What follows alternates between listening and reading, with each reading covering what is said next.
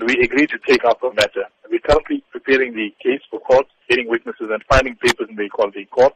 You will be aware by now that the health department has already apologized from their side, but that doesn't take the matter far enough. What really is the complainant seeking in this regard? The problem that the complainant faces with regard to the religion intolerance goes far beyond just her. You must remember, South Africa has entrenched racial quotas, which exclude Indians from the economy. It's called radical transformation. All it means is no Indians allowed. We are excluded from med schools, no Indians allowed. We're excluded from the jobs market because of the 2% quota, no Indians allowed. No matter how clever, no matter how talented or hardworking. And this is just a symptom of this bigger cause of anti-Indian sentiment. So it's heartening to know that some people actually want to march, and we wish them well in this regard. And I hope people take up the view, take a stand on something. It's far bigger than a single person not being allowed her constitutional right to practice her religion in private.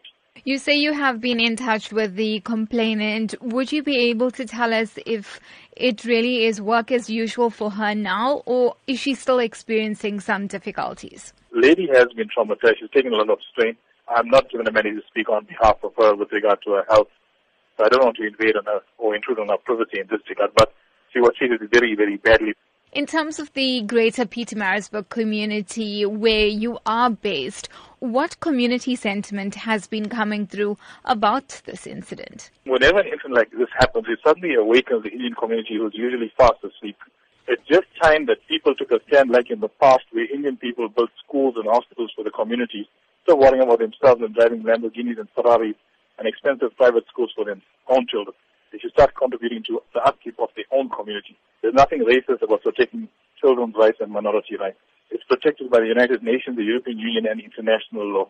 We need to enforce those laws across the spectrum for everything, from education, jobs, and the economy.